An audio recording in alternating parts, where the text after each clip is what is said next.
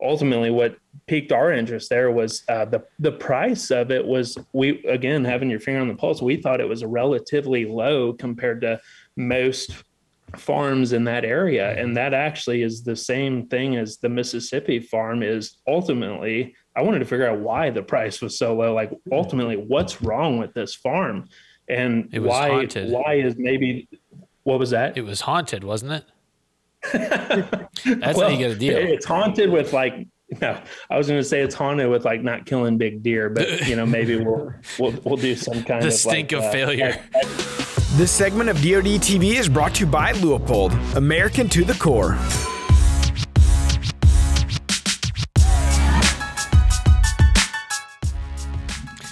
What's up, everybody? Welcome back to the Drury Outdoors 100% Wild podcast. This is episode number 245, and I'm here alone in the studio. There's an empty chair, but I'm not really alone, am I? No, Tim, you're never alone. Whoa, I'm always right there by your side. Who did that?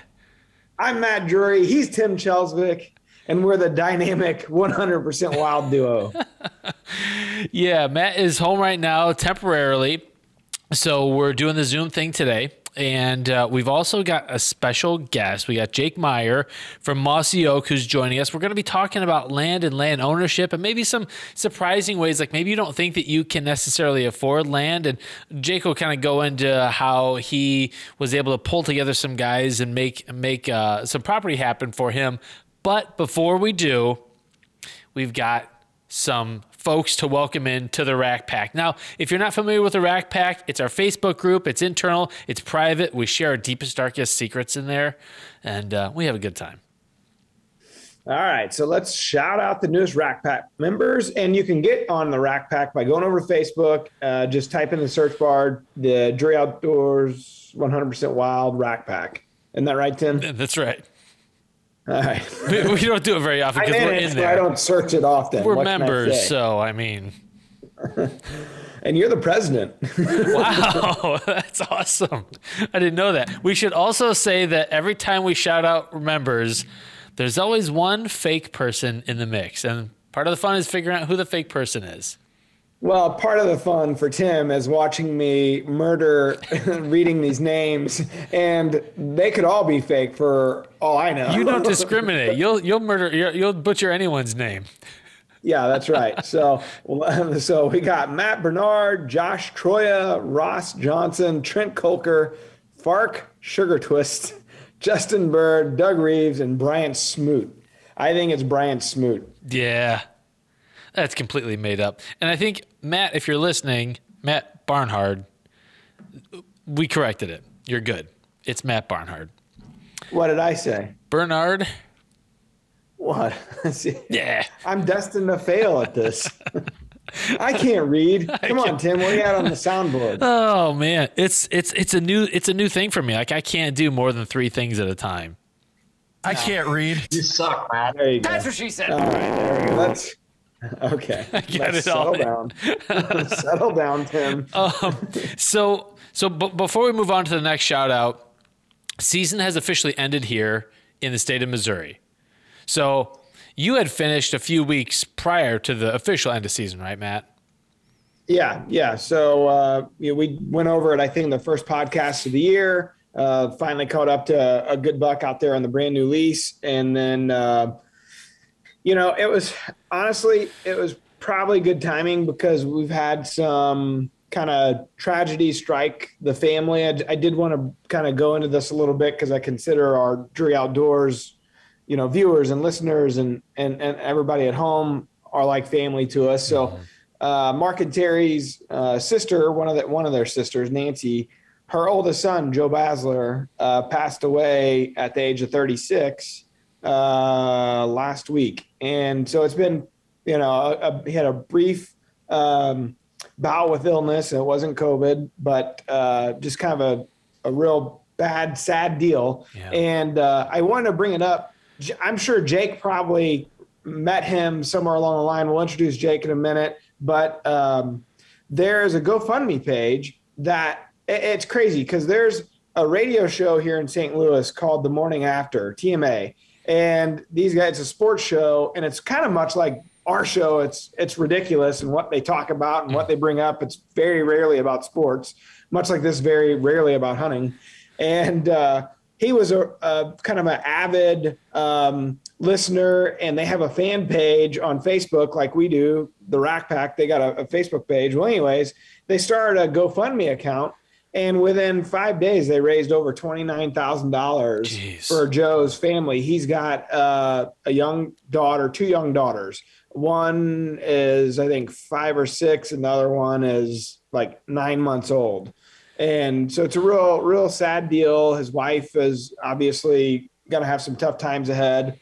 And I want to bring up that GoFundMe page because I'm sure we'll be able to link to it in our show notes. Sure. And if anybody found it in their hearts to donate $5, $10, $15 and just kind of help cushion the blow of, the breadwinner of the family, obviously not going to be there and the things that they'll have to deal with in the weeks and months and years to come. And Joe was like a brother to me, brother I never had. I had 2 sisters, but no brothers. And we were real close. So it hit home. And anyways, I just wanted to real quickly bring that up before we got too far into the podcast. And so the last month here has been pretty sad. As I was chasing that deer at the lease, this stuff was starting to go on in early December, and he battled for about a month, and ultimately he just couldn't win the day. So that was weighing on me through the end of the season, and so I'm just glad the season's over. And honestly, this has been some sad times in our family. So we all got together. We were together here the last 2 days in St. Louis.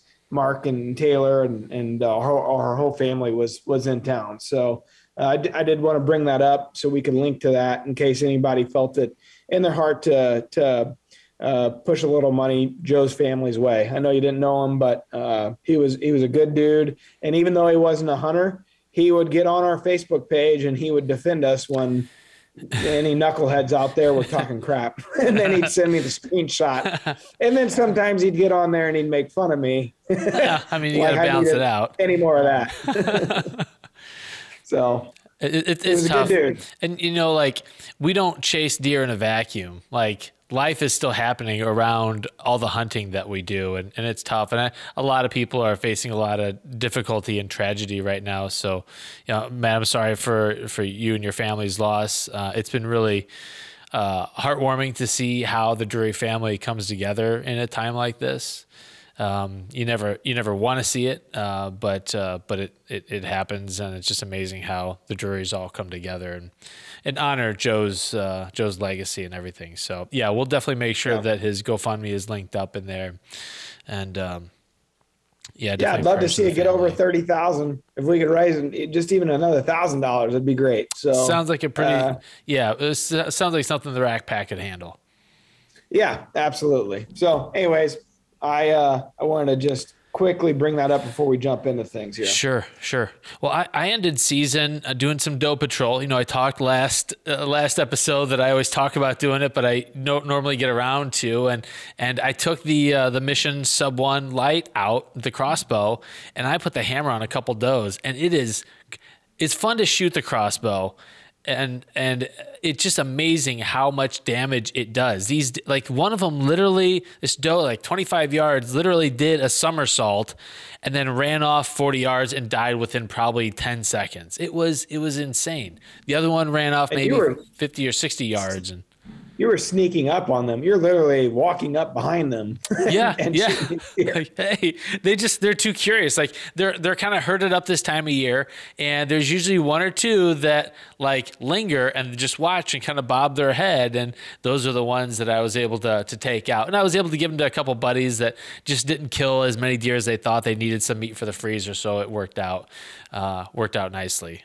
But very nice. Yeah, my daughter did not kill a buck. That was kind of the mission that we were on. I was hoping to fill a third buck tag because I got that managed hunt tag. That didn't happen. But overall, it's nice to say farewell, adios to deer season until next year. Agreed. Yeah, especially with the cold weather we got coming in right now. It's pretty nuts. I'm glad I don't have to be out there.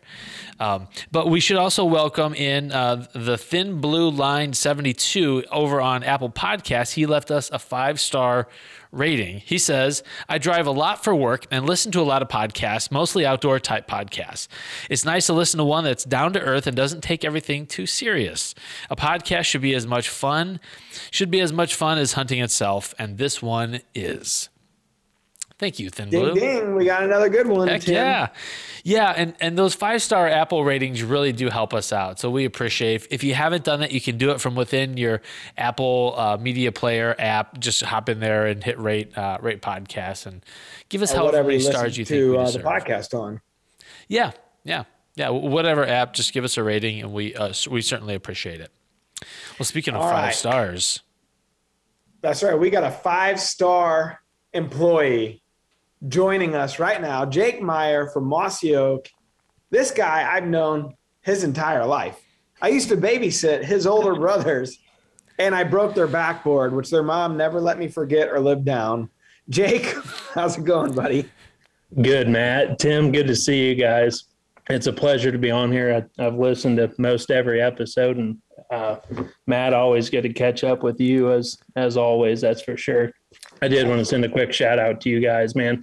I know the legacy that Ralph and Lucille have instilled of the family values of the Drury family has always been the epitome of so many people who witness that solid foundation. So I know it's never easy when anybody goes through anything like this, but I know it really stings that Drury family because we all know how close y'all are, thanks to what Ralph and Lucille have instilled in all of you. So our hearts are with all of you.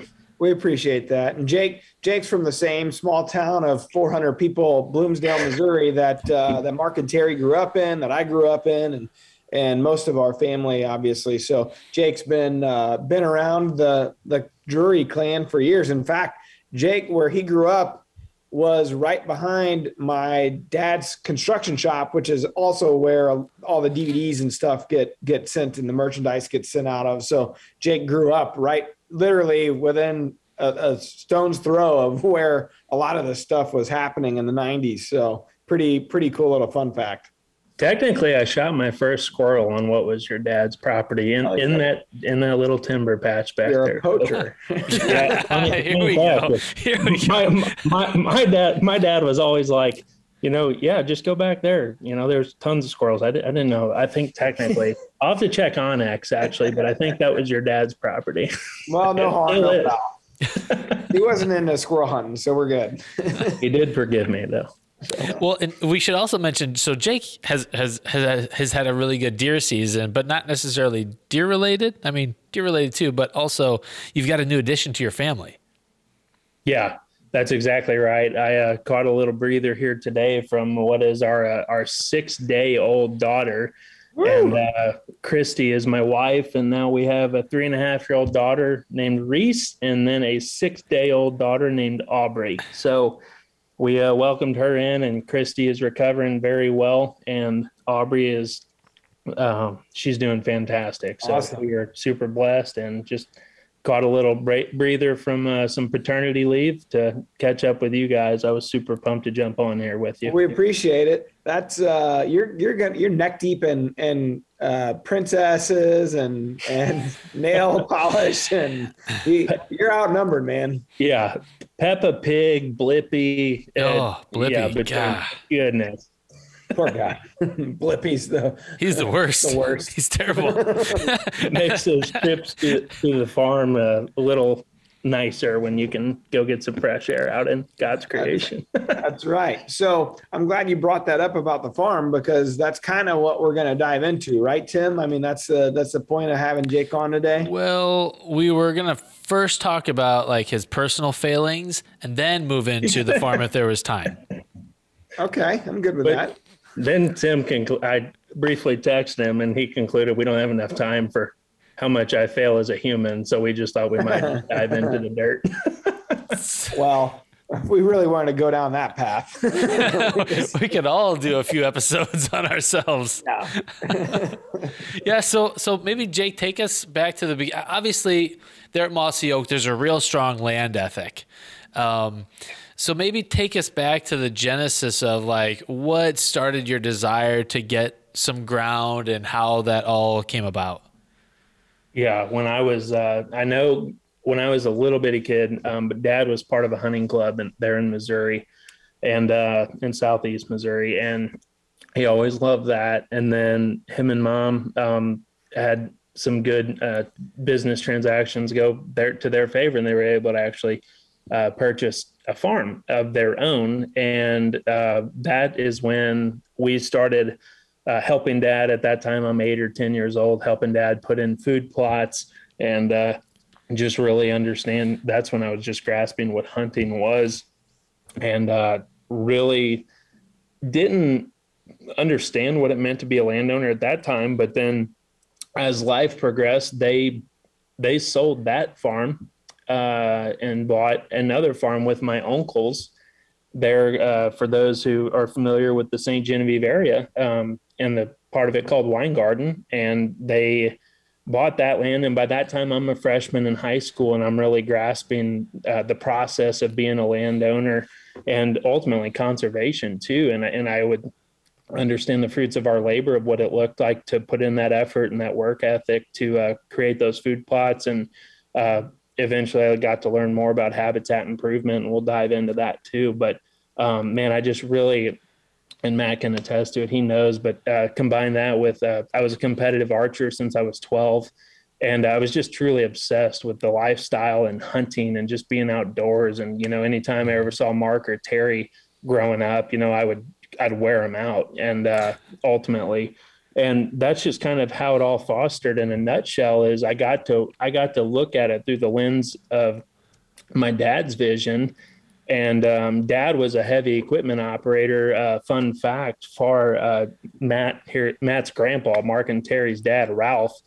And I say that because dad has a vision like few I've seen before, or can compare it to, when he can just look at raw land and see its potential and see what it can become.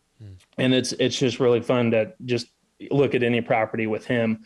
But that's how it all fostered. And then that kind of got me through high school and college, and they still had that farm. And here we are, I'm 32 years old now. And I've throughout that progression of my life, I always became so fascinated with it. And that just morphed into, I've had a vision of owning my own land since I was, in that high school and college days, when I understood how significant it is, for what's important to me as an outdoorsman and conservationist. So ultimately, that's how it all started. That's how I caught the vision. And then it all became a reality in 2021, when I was actually blessed to not only partner with my brothers and my dad for a purchase of a farm in northern Missouri, but lo and behold, we'll dive into it, but I actually was able to partner again with my dad on a property here in Mississippi. I live and work in West Point at the Mossy Oak headquarters, and I was able to partner with dad on a piece of property down here in Mississippi as well. So I'll just be pretty blunt, because it's going to tie into what we'll talk about, in my opinion. But I'm 50% owner of the Mississippi farm, and then 30% owner of the northern Missouri farm, and just anxious to dive into that for your audience to just think of creative ways to make it a reality, if that is your obsession. It's an interesting point you bring up, in that I think when most people conceive of buying a piece of property, they think, well, I personally don't have that kind of, like, the typical 20% or whatever to put down to make the initial purchase. And I do that too. Like, I think about it on my own. Like, I didn't even consider doing some type of partnership. So how did that conversation happen between you and your brothers and your dad? The northern Missouri farm, and I just want to say real quick, just to hit that nail on the head, my opinion is, if you don't have that down payment, think of somebody who does. And think of somebody who has those same interests and obsessions as you, that would make a good partner, because that's ultimately what they are. They would be a partner in your investment. And there's ways, and there are people out there, in my opinion, that you might be able to. You could pitch it, but you might find a business person or someone or whoever, somebody just ready and willing to make an investment, who might have that down payment. And then maybe you can help with the monthly payment. and create some sort of whatever agreement. They're all very custom, but ultimately, I guess I lost my train of thought. But I just the Northern Missouri farm revealed itself and came to fruition in an entirely different way than the Mississippi farm.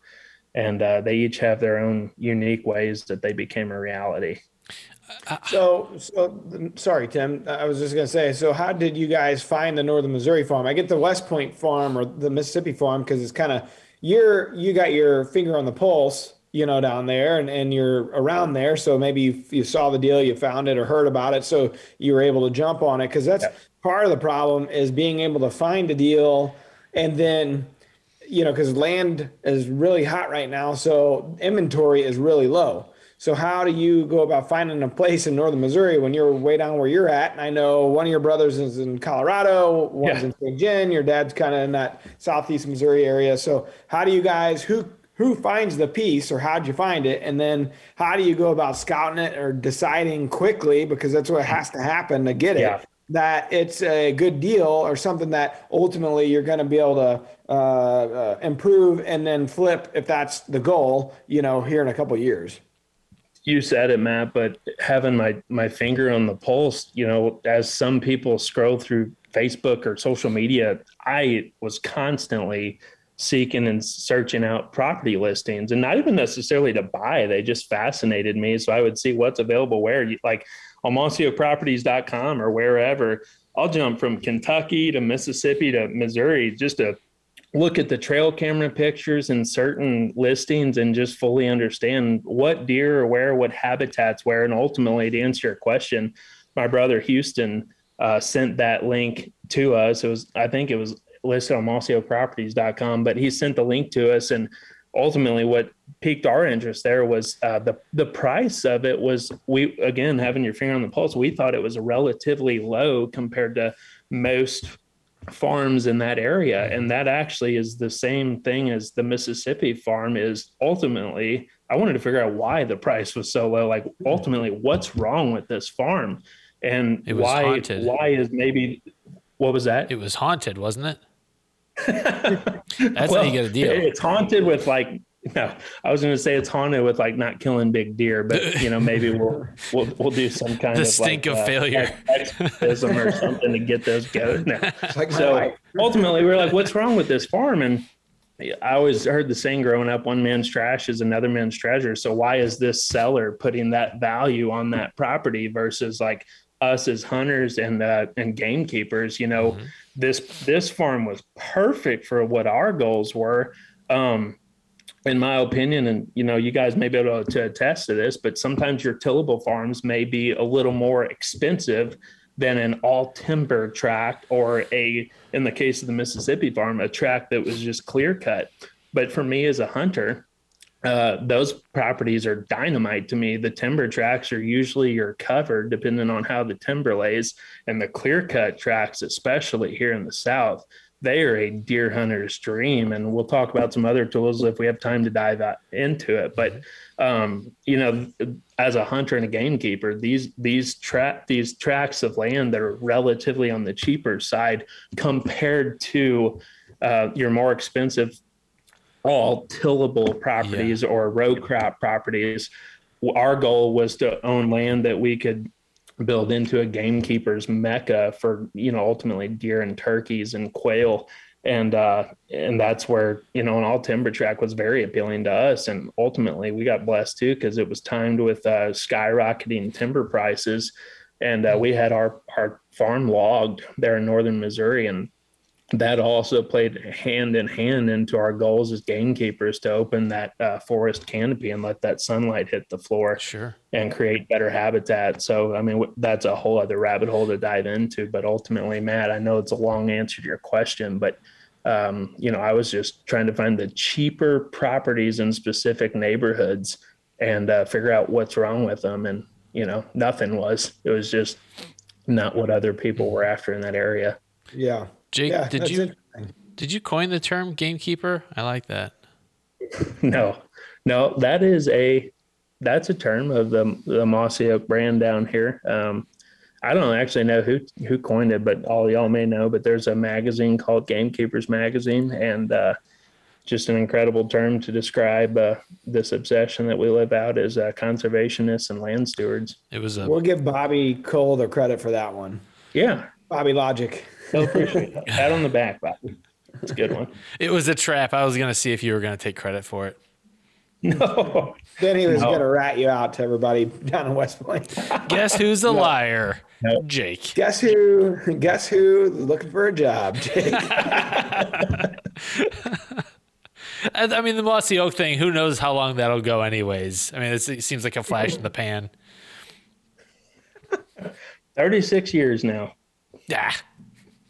36 is what all started with a fistful of dirt. Toxie Hayes, our founder and CEO. It all started with a fistful of dirt and now you've got morphed your own. into several different sub brands now. What kind of agree? Like I think about, like going into a partnership with someone, for some reason, my mind always goes to like, what's going to go wrong? And I think about like when someone passes away and there's an estate and people start fighting over like who gets a credenza and who gets this worthless crap. People just turn crazy. And obviously you're in with your brother and your dad, so you've got, some family bonds there, but how do you make sure that everyone's on the same page and someone's not sneaking out buddies or taking deer that don't fit your management plan? How do you manage all that? I mean, ultimately it is, in my opinion, it's a business investment. It's a business transaction. I hate to throw that term business into my passion for the outdoors, but when you're talking about that type of an investment, you got to be mindful about who you're going into quote business with and who you're going to invest with, and make sure that your visions and your goals are very, very parallel.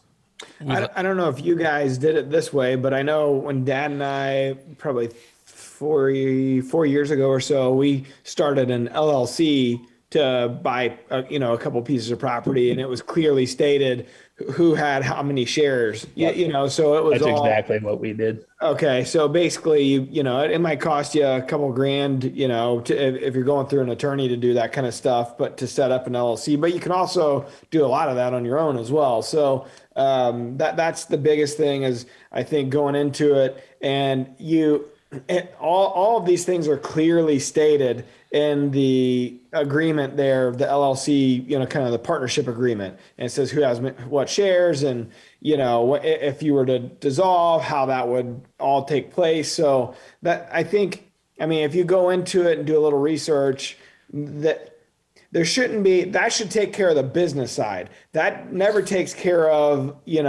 this guy took a buddy out hunting and didn't tell us. But when you're with family, these guys are close. They're a close family like we are. So I think you kind of trust each other. But if you're going into business with a friend or, even the lease, that I'm on, we have a pretty clear set of rules, so to say, in the lease agreement. So we all try to abide by it. And if something kind of goes outside of that lease, we talk to each other and we ask each other, hey, is it cool if we do this? And, and then we kind of say yay or nay. So I think if you go into it with open eyes and, you got to be careful. Obviously you want to go into business with people you trust, but if you're going into business with people you trust and you have the business side of it kind of all laid out, and you're going in with eyes wide open, there should be less and less surprises that pop up because of those things. Yeah. If that's your experience, Jake, that was mine. 100%. Over communicate 100%, and just try to visualize what hiccups you might run into. But I think it ultimately comes down to personal communication and just getting on the same page as each other and trust. Yeah, and speaking of being on the same page, when we refer to business on this show, we like to say business. It's just business. Yeah, it's cooler. Also, Matt, I can just imagine the lease agreement you had with your dad. Like somewhere in there, it has to say if he's 3, let him be, and also err on the side of caution. Wanted to err on the side of caution here and give him a little bit of time. But we always err on the side of caution. Well, we erred on the side of caution going into the agreement, and we had it all legally done. I'm sure it was airtight. If you know Dad on a personal level, he errs on the side of caution in everything he does. I thought of him. I was walking out of the blind with Sophie a few nights back. It was the last night of season. We had snow covering the entire forest floor, and I thought, should I leave the crossbow cocked because it's very likely we could walk up on some deer? And I thought, no, like, it's snowy, and sure enough, we were walking out of the woods, and I had that crossbow, and I took just a slippery step and went forward and just like jammed it into the ground. And I was like, I'm glad I erred on the side of caution. Terry was actually the good angel instead of the devil. That's it rare. happens every now and again. So Jake, to talk about like just managing trail cameras and like knowing what's out there, and how do you decide, like, is someone going to chase a particular deer? Like, how do you generate the hit list if you even have one? Talk through that. Yeah, it is interesting, especially in your first year or first couple of years of a property of getting to know that individual herd. But we do have cellular cameras on each property there in northern Missouri, and then we have some out down here in Mississippi. But so you're not a real hunter? Yeah, no, we could go down that rabbit hole, and you'd pick me apart pretty quick. No, Mark actually, Drury always he said something that always stuck with me of age before beauty. He would joke about it in certain settings, but also there's a huge principle to that. And ultimately, I don't think you're going to go into most properties across this country with an optimized deer herd. So ultimately, it's just that buck to doe balance, buck to doe ratio balance, and then also just figuring out which bucks you want to take out. And right now, to be honest with you, though, it's more about doe patrol in Missouri and Mississippi for me than it is for killing a really big deer. But to answer your question, it's really for our personal goals, not to put this on everyone and their agenda, but our personal goals are optimizing the age structure, increasing the age structure of the entire herd, and then minimizing does and having a balanced buck to doe ratio. So ultimately, to answer your question in a nutshell, it's take out the mature bucks, but then also just really control the does immediately. Because I've heard you guys talk about in past podcasts, but once those doe numbers get out of whack, it's really, really tough to recover and get them closer to where they need to be with respect to how much food and cover you have. So, yeah. 100%. Yeah, you talk to guys like Mark, and the last podcast we talked about the amount of does that they harvest and the DMAP program they're in Missouri, and what they do in Iowa, and it's not just big bucks living behind every tree in every corner. They're working really hard on the habitat side, but also the management of the herd side, and it's not by mistake. I mean, they're maximizing their herd's potential by minimizing the overall stress that they're having, So that's one of those deals when you get a new property, like the new piece that I just closed on in November. I think it's going to be I don't have enough cameras on it right now. I only have a couple out on it. So I need to, now the season's over, I need to get, some analogics up there and really see what I got. But I know that the age class is not there for the bucks, and the previous owner wasn't really into management. And the same token that we were, he loved to hunt and he had a great time. And it was one of those deals where, like, if it's 3.5-year-old, that was a giant. So I have a feeling it may be a couple years until I can actually harvest a quality mature buck there that I want, unless I'm pulling something from somewhere else because of the plans we have with the food source. So in general, with the lack of intrusion, hopefully. So that's one of those deals where it may actually take you a couple of years. If you find a piece, it seems like Mark, he's the guru of it. And there's guys out there that they'll buy a piece, 80 acres, and they got a booner on it right out of the gate. And I think that's a product sometimes of the neighborhood, like you said, Jake, that you're dealing with. But not all pieces are like that. Most pieces aren't like that. So it's going to take you a couple years to basically institute the age structure and create the kind of deer that you want. So I think you got to go into it knowing that you may have to have some patience. That's exactly right. And for what it's worth, fun fact, but I'm running into this in Mississippi. Mississippi actually has the largest or strongest deer density in North America. So within this property is actually it's a 500 acre clear cut that was cut 6 years ago. So if you can imagine how that forest has grown back, it's super thick. It's literally a 500 acre bedding area. And what's big down here in the South, which is this farms in the neighborhood of this, is timber companies that own these huge tracts of land. So my point with that is we have 500 acres of what is a defined bedding area surrounded by, no joke, tens of thousands of managed pine plantations that are sometimes clear cut. So at any given point around our 500 acres, there's additional thousands of acres that are also just bedding areas. I mean, they're just super thick. So my point with that is there are so many deer on this property. The doe numbers are truly like, I don't know if you want to use the word problem to define it, depending on how you look at the issue, but there are so many deer. So when we plant food, in the form of any biologic food plot, it's getting smoked by this deer herd. And not only that, but it's recruiting all of those other deer that are naturally there because of all the cover. Yeah. But one thing we're doing that's super exciting, that's helping offset the pressure on our food plots, is something I learned a lot about in the last year.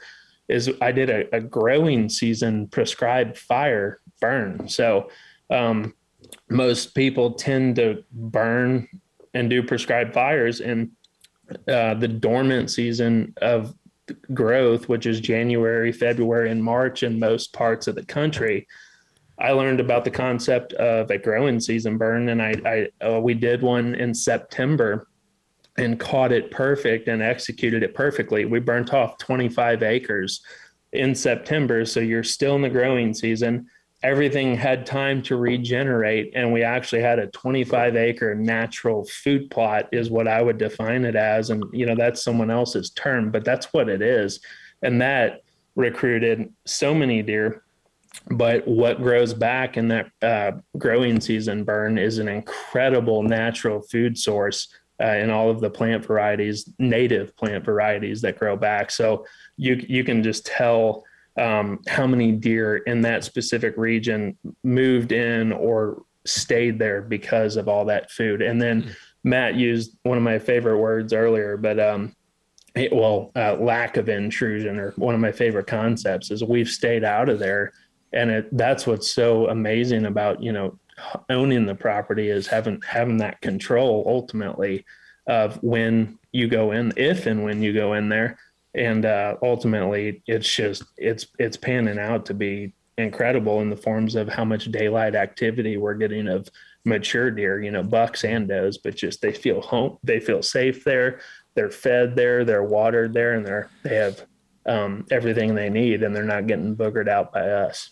So what kind of deer are you talking about here in terms of the bucks? Like that so is this the first year you own the property? Yeah, exactly. And so they'd never really they had the bedding, obviously that was already there, but they probably didn't have much for food other than natural browse. So bingo. What kind of quality bucks do you have currently, and age class do you currently have? Or is it something that, you need to cull a little bit here and shoot some deer that just need to be taken out? Yeah, it's definitely the latter of what you just said. It's a culling effect. And I know there's plenty of debates about, shooting this buck doesn't change the dynamics of your herd. But ultimately, my first goal right now is to reduce the amount of mouths that we have to feed.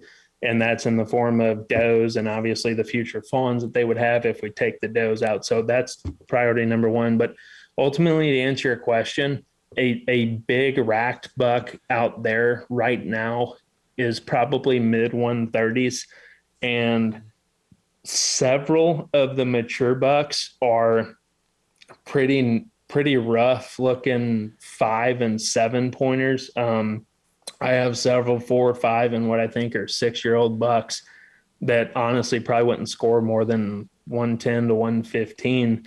And not that I place that score as the holy grail, but of my priorities as a hunter and an outdoorsman. But when your herd is healthy, and in the case of our Mississippi farm, I wholeheartedly believe there is a lot of room for growth for the bucks that are out there if they can get more protein. So to answer your another, or hit on another point that you just said, the primary food source in this area is native and then sweet potato farms, which ultimately there's a lot of them, but it's a carbohydrate. There's just not much protein in those in the diets of what those deer are consuming. So that's where we're getting in there with tons and tons of biologic non-typical clover. Clover is going to be a huge play for us out there, especially for turkeys too, but ultimately increase the protein, supplemental feed, and then reduce the social stress and the amount of mouths that we have to feed. And I really think, my opinion, I do know they have killed 140 to 150 inch deer out there before. So I think I understand like what the ideal potential is. So ultimately I think I don't know, maybe I can come on here in 5 or 10 years and we'll figure it out. But I really think if we can accomplish some of our goals, we'll hunt more mature deer that'll score. I'm hoping in the more of them in the 125s to the 135s and into the 140s as they get more protein and they get less social stress and hunter stress too. Sure.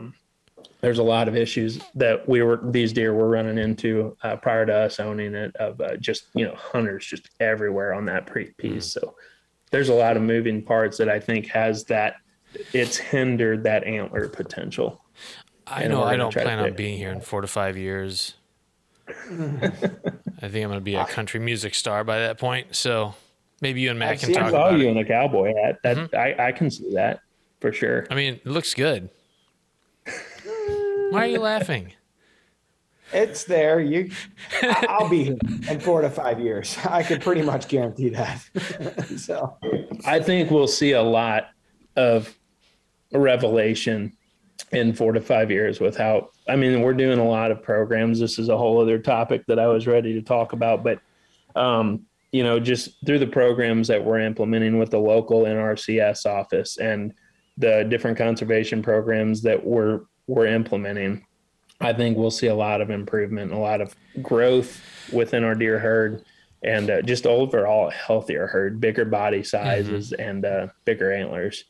I started looking into some of the conservation programs as well for the new piece that I bought. And, the traditional CRP stuff are, going through like a Pheasants Forever, and they have a lot of cool programs, the Monarch program, and there's a lot of cool habitat programs. And I was leaning towards going that way, which the CRP program, most of the time you got to own it for a full year before you can enroll. And there's some other things that, in this case, I think you had to have the farm had to be enrolled it had to be in ag for 4 years between 2012 and 2017. So there are some stipulations that you got to make sure you meet in order to qualify. But the government, the gist of it, they'll pay you to put your land into these habitat programs just because of the sheer loss of habitat. In general. And I think the CRP program, it was as much when I was reading into it, and I didn't really know this or realize this before. I just always heard of, they got a lot of CRP, or they got a lot of warm season grasses or this or that. But the thought process behind it, which kind of surprised me, was that it has a little bit to do with the fact that if you take your land, say your tillable out of that crop rotation, they're also trying to reduce emissions, and like there was things from a pollution from a green standpoint that had to do with how much acreage the government will enroll into CRP programs. I had no idea about any of that stuff. So it's pretty interesting to read up on it and just kind of educate yourself.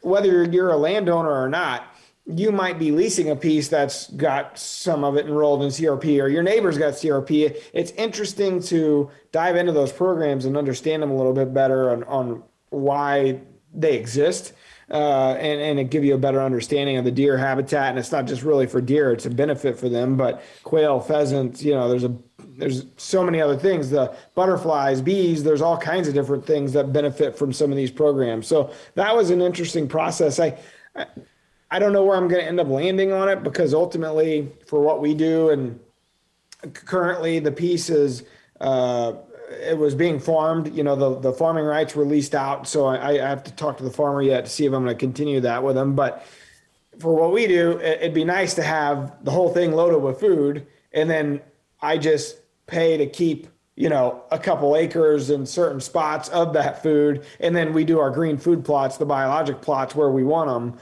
And Dad's kind of, on his farm, he doesn't have any of those programs installed. Now, Mark, he does a lot of that stuff. He kind of engineers it just right, and I think maximizes the property. So it's kind of two different trains of thought. And Dad's thought process, he's like, I don't think you want to tie up your, this part of the land or that part of the land, because a lot of times the programs might be like 10-year programs. That's or, right. Longer programs. He's like, because there's a lot of work that goes into not only planting these things, and a lot of cost going into planting those things, but then the upkeep or the burns or and Dad's the kind of person that he doesn't like to be kind of told what to do in any way. So he doesn't want somebody stepping in and saying he has to do this or has to do that on this timetable with the farm. So he errs on the side of caution, Tim, and he stays out of those programs. That's his opinion. That's what he wants to do. But Mark, in a lot of respects, he does those programs. He maximizes the amount of income that one can earn from the property, which ultimately, going back to the original topic here, for a new landowner to be able to make your payments, that's a big part of it too. If the government will pay you $150 an acre, and you can only get $100 an acre for farming rights, or whatever, maybe like that Monarch program in some areas, I think it's like $200 an acre. I mean, if you could do these things, it might be worth the input cost and the upkeep cost to you. So there's a lot that goes into, it's a science really. And there's people out there that they do this for a living to maximize, a piece of property to maximize its potential. So there's a lot of programs that you can dive into and really do a lot with.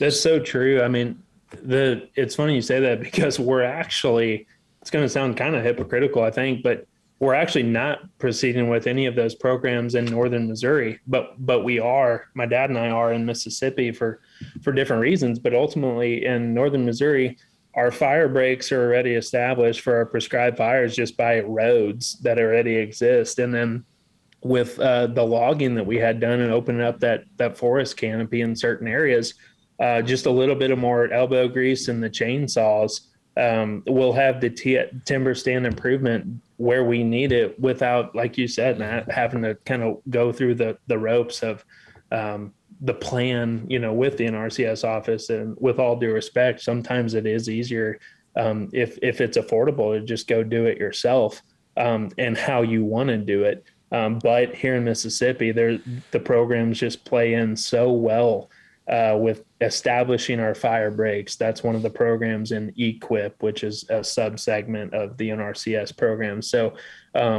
establishing our fire breaks, and then the prescribed fires themselves. And then, like you said, the pollinator programs and the monarch programs are incredible, especially for turkey habitat. It's unbelievable, but let alone quail. It's so good. So it's really interesting you just said that and compared Mark to Terry, because we're actually, my mindset in northern Missouri, along with my brothers, was to not do it. But in Mississippi, it's definitely doing it. So, yeah. Yeah, I could see where the individual property kind of helps you make those decisions, certainly. That's right. Yeah, exactly.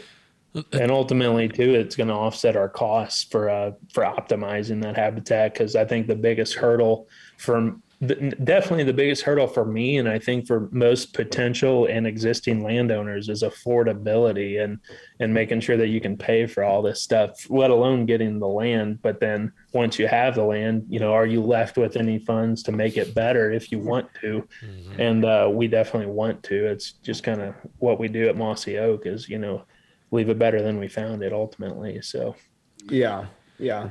And those programs, even like the CRP stuff, like just because you want to say you qualify for it, that doesn't mean you actually get you get it enrolled. Like it's like a bidding process. Yeah. And you have to qualify, but then they put yours, like there's a rating system that they stack it up against everybody else's. So there's your soil quality and there's all kinds of different things that go into it. So I'm leaning towards not doing any of those things in year one. And because I got to figure out how to become a farmer, first of all. So I'm going to need Tim's cowboy hat, I guess. There you go. No, get on the tractor.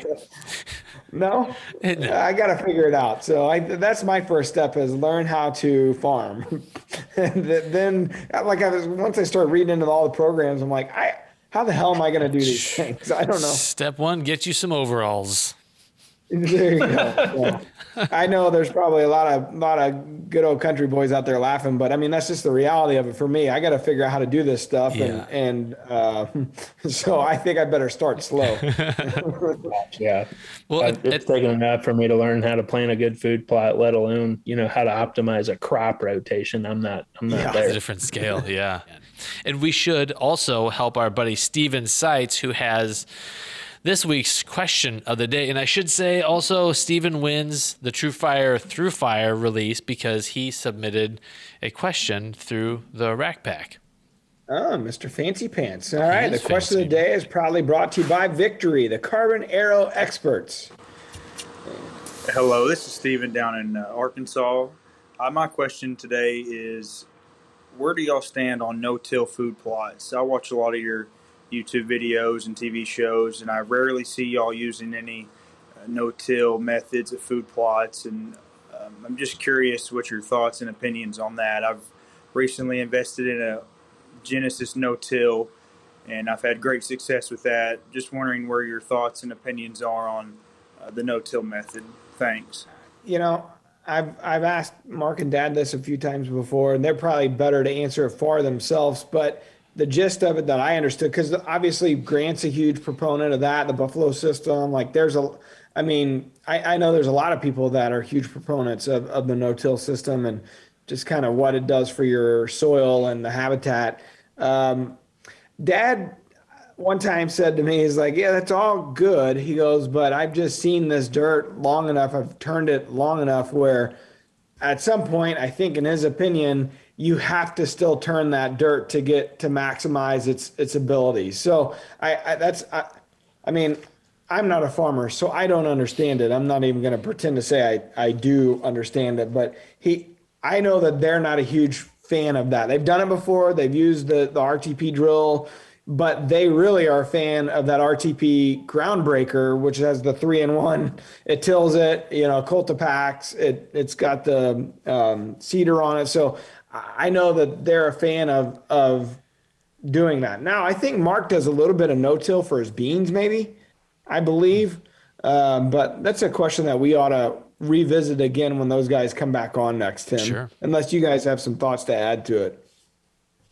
Jake, what do you think? I can definitely I can offer what I've learned, because in all of this, I've done nothing but research over the last couple of years. But yeah, like you said, Matt, Dr. Grant Woods is a big proponent of the Buffalo system. But yeah, the whole argument with deeply penetrating discs and plows is killing the organic, I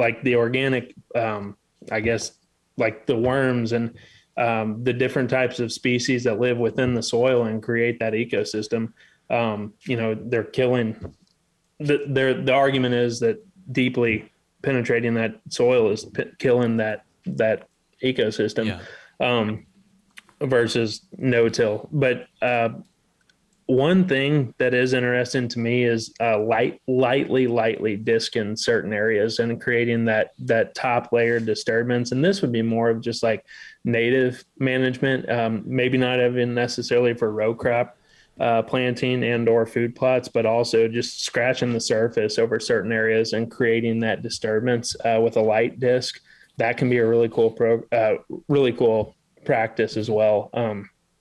So that's more for native. That's more for native grasses, or what? Yeah, exactly. Yeah, it disturbs the native seed bed in a way that a prescribed fire would as well. So doing that along your road edges and things like that can be pretty effective as well. But yeah, there's definitely two trains of thought there. But I know for what it's worth, if anybody ever wanted to deep dive into that, they could call the biologic office here in West Point and talk to either Dudley Phelps or Austin Delano. And those guys are just masterminds when it comes to any of those questions that are far over my head, but they could definitely call the biologic office.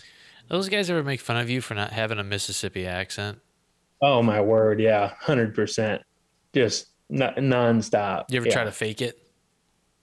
I've had to, because like I'm not even trying to fake who I am. It's just like, like just so they don't have to correct me every time. Like, when I moved here, a perfect example, for whatever reason, and I'm going to get bashed for saying this, but it just comes with the territory. The city where Mississippi State is, Starkville. How would either of you pronounce that? Go ahead. Starkville. No, you're wrong, Tim. It's Starkville. And and they're gonna. It's just like Louisville. Yeah, yep. Exactly. So it's not soil, it's soul. Yeah, but if I'd go back to Missouri, I wouldn't have the accent. But when I come here, they're like, "You're not from here, are you?" You have sniff you out. So.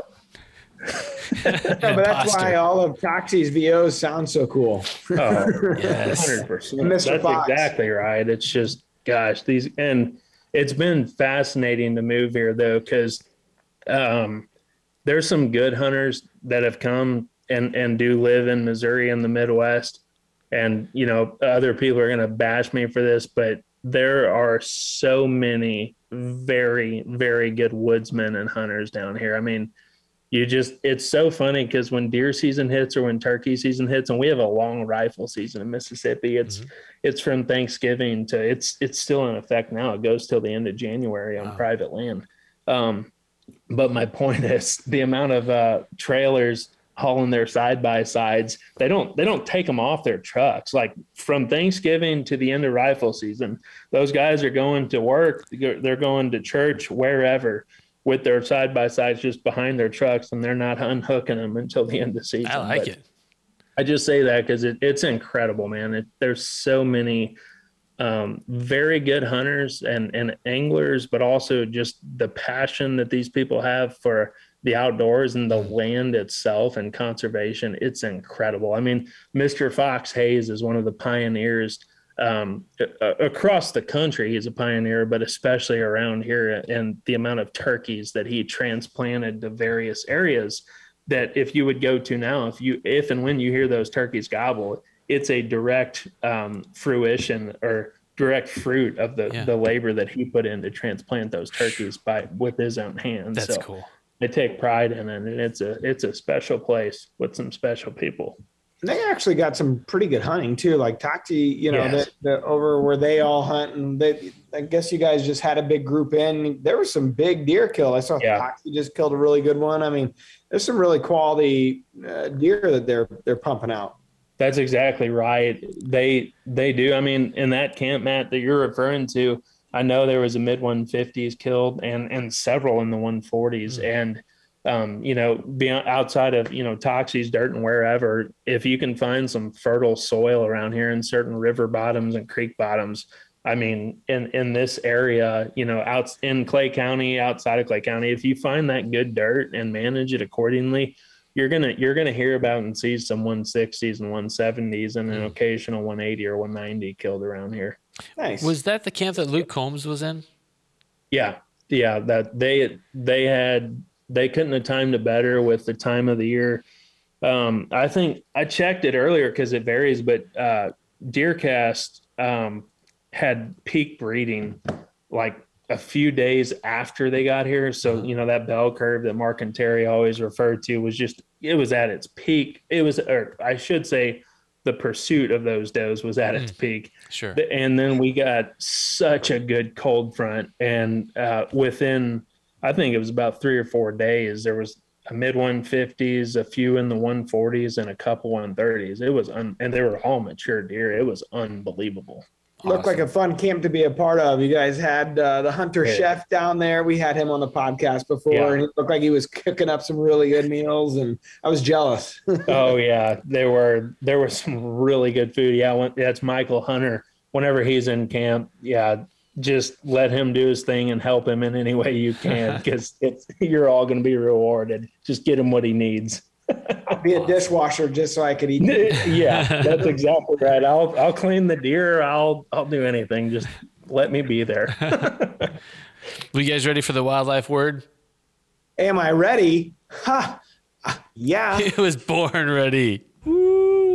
Wildlife Word is brought to you by Hunter's Specialties, purpose-built hunting tools for serious hunters, and me and Matt too.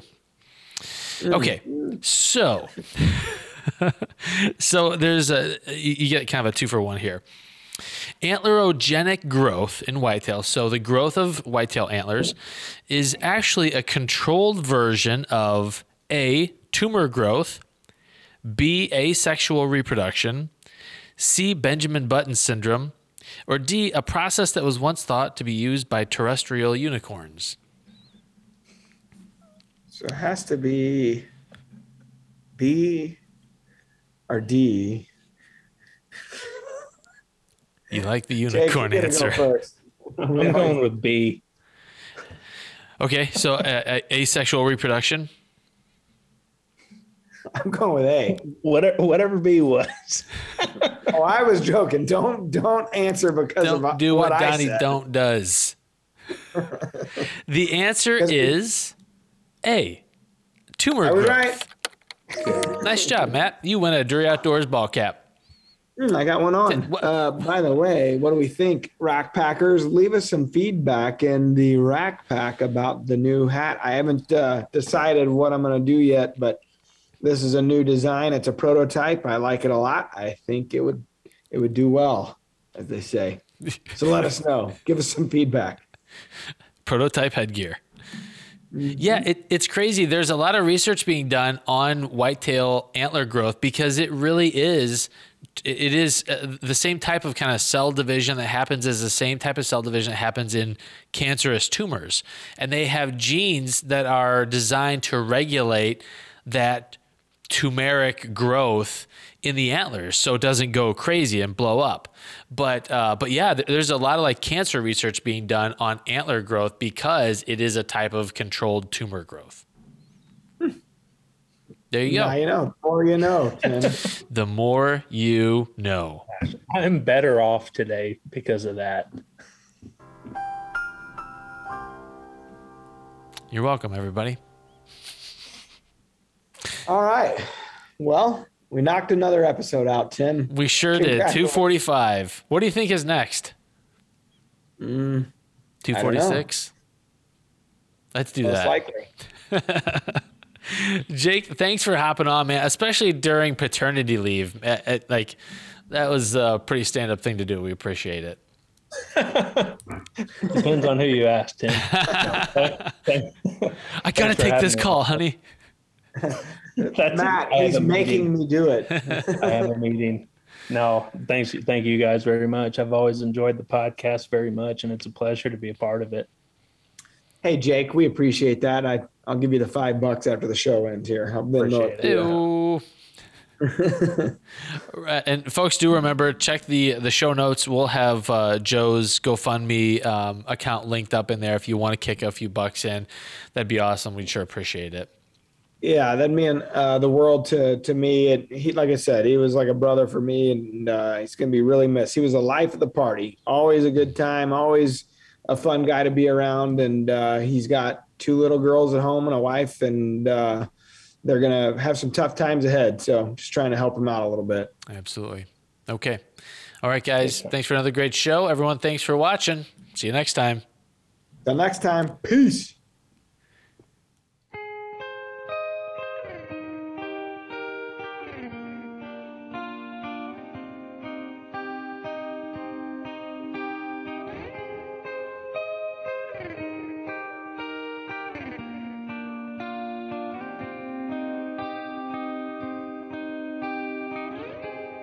Coming up only to hold you under,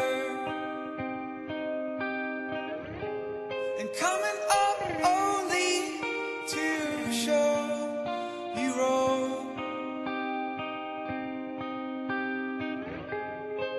and to know you is hard, and we wonder.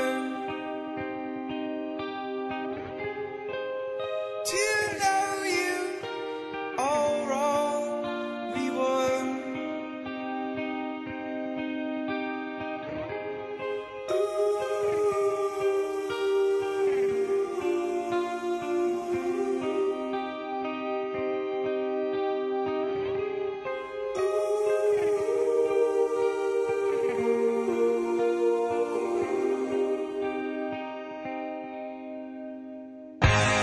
Really too late to call, so we wait for morning to wake you is all we got. But to know me as hardly golden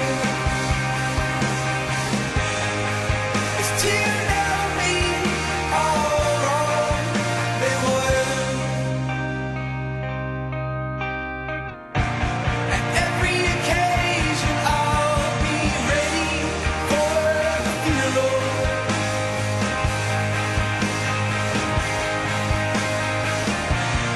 Every occasion once more, scarred funeral.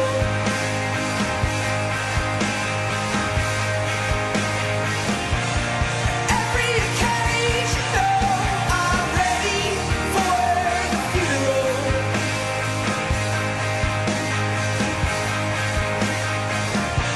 At every occasion, oh, 1 billion day funeral.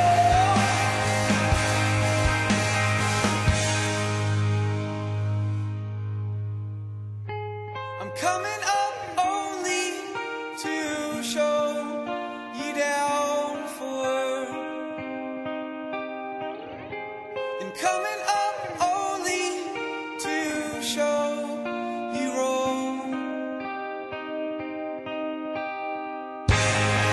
To the outside, the dead leaves, they are alive, for they die, hang trees, hang their fall.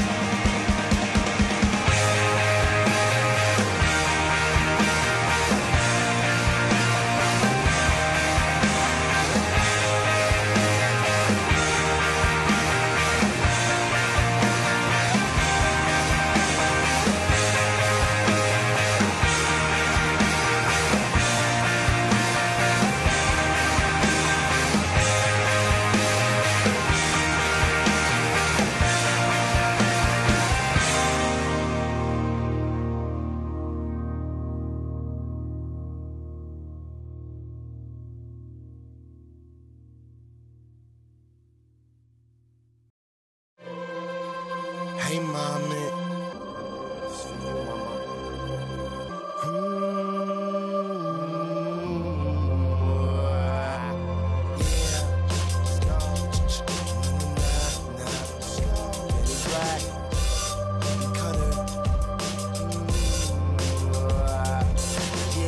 I'm here, super duper duper cut, all up in the mix like yeah. What I stay like roaders, even if I never said it, you should probably know this by now. Ta-da, what they gonna make up? Every time I read about they make up. If I ever saw them, black dynamite them, then they'd have a reason to say why they never like them. As the lights of the cars go by in a stream, seems like I stand pretty much unseen. Now am I pretty? Yeah. Big sis. It's awesome! Yay! You gonna have a baby? Score as up, angels play, let my loneliness get blown away. Give me symphonies, give me more than the life I sing.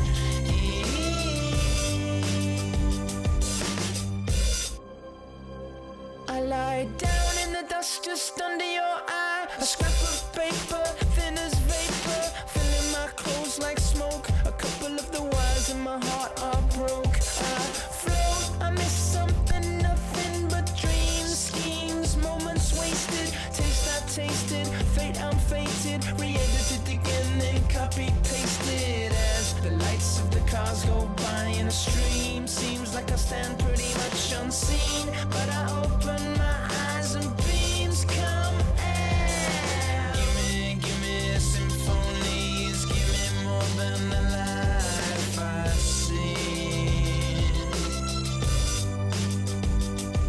Score as up, angels play, let my loneliness get blown away.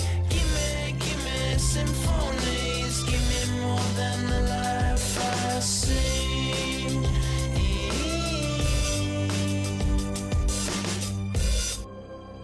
You know, I live for symphonies. I know that there's some place just right for me. I live for symphonies. Ooh, I know that there's some place just right for me. Yeah. I'm in it, ain't no need to seek it. I am content, dream like content. So unconscious, just me and my conscience. I'm running with the wild things, looking to do wild things. Give me symphonies, give me more than the life I see. Score as up, angels play, let my loneliness get blown away. Give me symphonies, give me more than the life I see.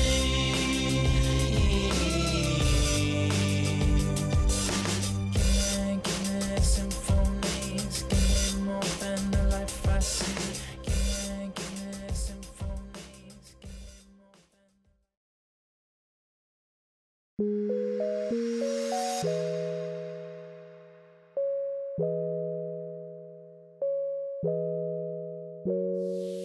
I fly with the stars in the skies.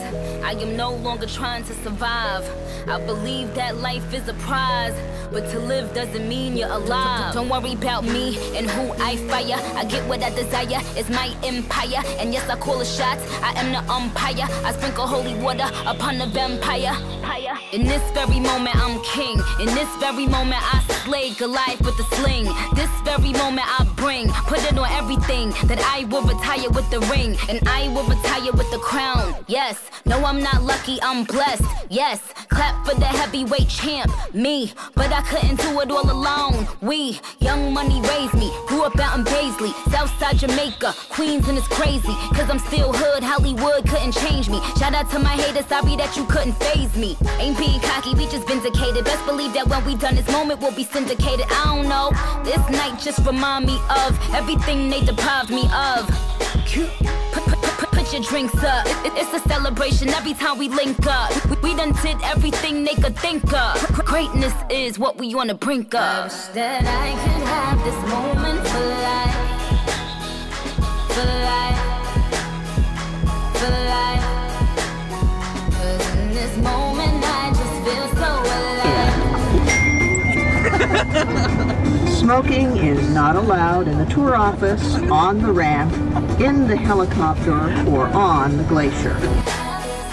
For life. For life.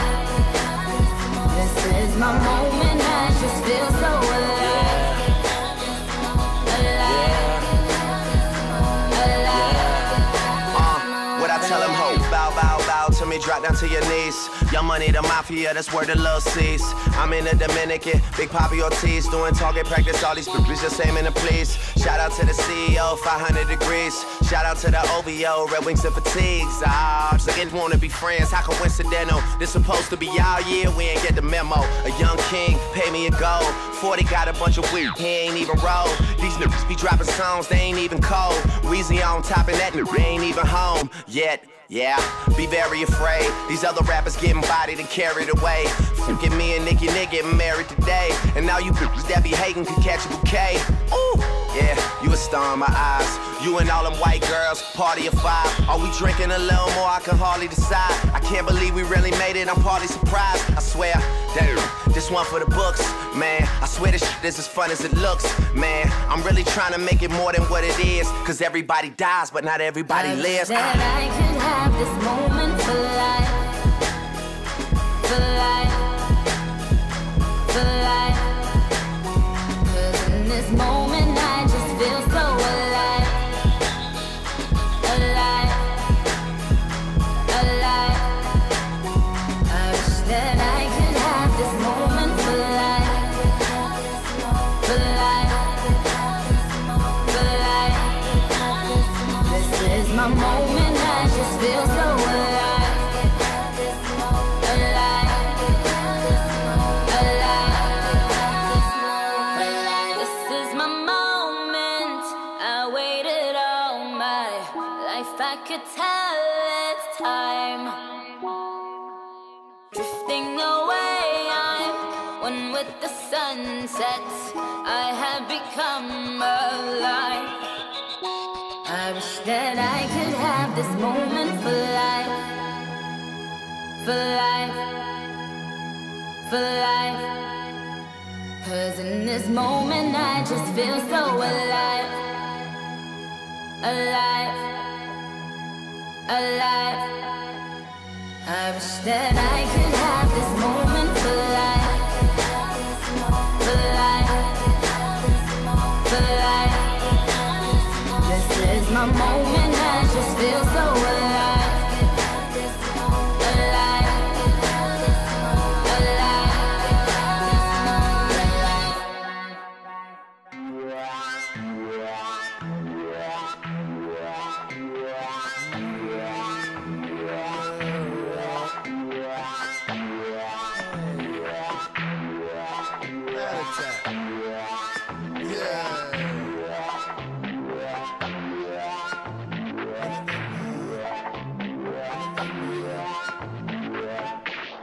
Crush a bit, little bit, roll it up, take a hit, feeling lit, feeling right, 2 a.m. summer night, I don't care, hand on the wheel, driving drunk, I'm doing my thing, rolling the mid beside him now, living my life, getting our dreams, people told me slow my roll, I'm screaming out that I'ma do just what I want, looking ahead, no turning back, if I fall, if I die, know I lived it to the fullest, if I fall, if I die, know I lived and missed some bullets. I'm on the pursuit of happiness, and I know everything that shine ain't always gonna be gold. Hey, I'll be fine once I get it. I'll be good. I'm on the pursuit of happiness, and I know everything that shine ain't always gonna be gold. Hey, I'll be fine once I get it. I'll be good. Tell me know about dreaming, dreaming. You don't really know about nothing, nothing. Tell me what you know about the night terrors every night. 5 a.m. cold sweats waking up to the sky. Tell me what you know about dreams, dreams. Tell me what you know about night terrors, nothing. You don't really care about the trials of tomorrow. Rather lay awake in the bed full of sorrow. I'm on the pursuit of happiness, and I know everything that shine ain't always gonna be gold. Hey, I'll be fine once I get it. I'll be good. I'm on the pursuit of happiness, and I know everything that shine ain't always gonna be gold. Hey, I'll be fine once I get it. I'll be good. I'm on the pursuit of happiness. I know everything that's shining always gold. I'll be fine once I get it. I'll be good.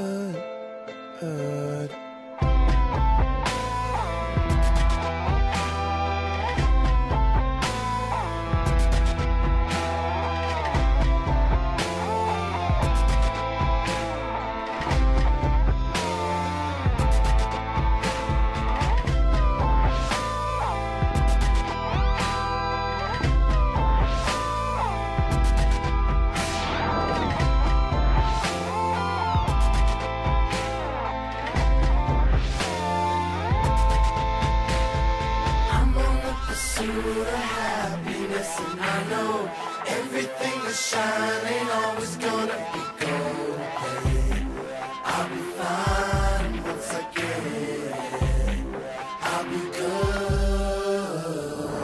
I'm on the pursuit of happiness, and I know everything that shine ain't always gonna be gold. Hey, I'll be fine once I get it.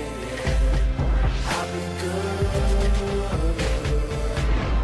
Pursuit of happiness, yeah. I don't get it. I'll be good.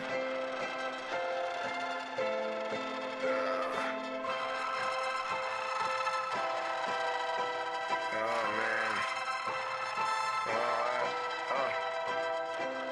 Room spin. That. Zooey, wait. Oh fuck. Oh my god, why did I drink so much and smoke so much?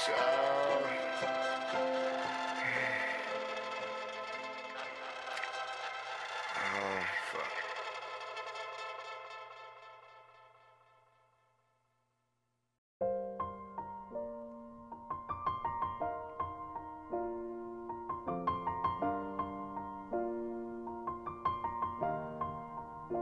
It's been a long day without you, my friend, and I'll tell you all about it when I see you again. We've come a long way from where we began. Oh, I'll tell you all about it when I see you again. When I see you again. Who knew? All the planes we flew, good things we've been through, that I'll be standing right here talking to you about another path. I know we love to hit the road and laugh, but something told me that it wouldn't last. Had to switch up, look at things different, see the bigger picture. Those were the days, hard work forever pays. Now I see you in a better place. How can we not talk about family when family's all that we got? Everything I would do, you were standing there by my side, and now you gon' be with me for the last ride. It's been a long day without you, my friend, and I'll tell you all about it when I see you again. We've come a long way, from where we began. You know we started. Oh, I'll tell you all about it when I see you again. tell you. When I see you again.